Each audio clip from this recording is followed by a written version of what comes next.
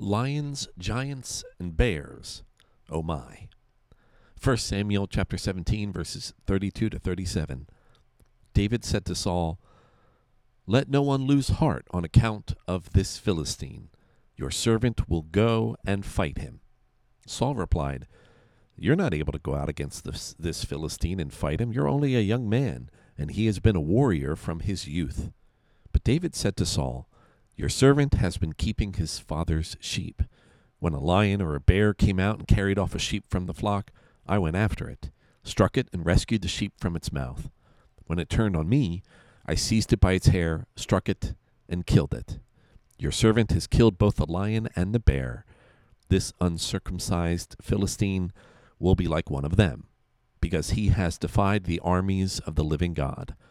The Lord who rescued me from the paw of the lion and the paw of the bear will rescue me from the hand of this Philistine." Saul said to David, "Go, and the Lord be with you." Lions, giants, and bears, oh my. Facing your past doesn't just mean looking at the secrets in the sand like we learned yesterday with Moses. Facing your past and remembering your victories can give you courage to face whatever giant might be in front of you. The story of David and Goliath is a transcendent type of story. It steps off the pages of the Bible and into sports metaphors and other popular culture references. People use it to rally themselves or stir up courage to face an insurmountable task. I like this as a metaphor, probably more than I like the lesson in tribalism, or hearing again how the people of God are fine with murdering people. Goliath was a son like David, perhaps a brother like David. Goliath was a human being. And when we make our battles against other people, sometimes we forget that they are people. David also wasn't as much of an underdog as we might make him out to be. Sure, he was facing a giant, and we assume that he was, a standard height. Sure, he went into battle woefully underprepared and underrepresented.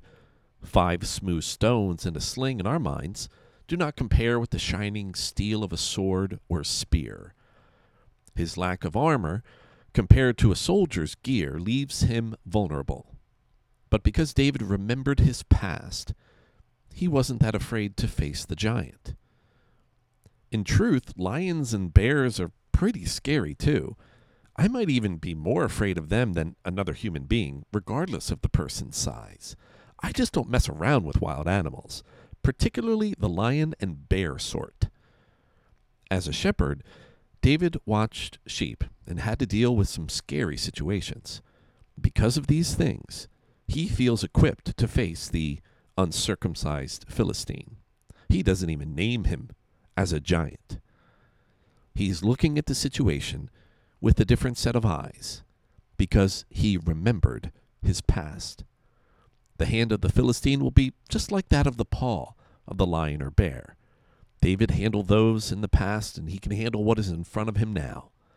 When everyone else is saying that there is a giant in front of you, don't even name it.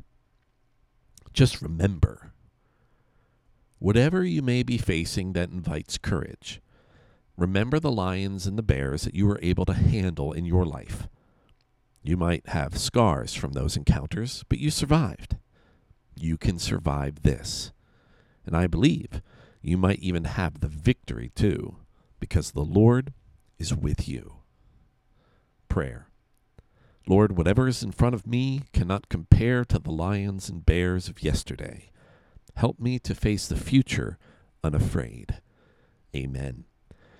Thanks for listening. Make sure you stay connected at www.trinitymullicahill.org, and may you have grace and peace.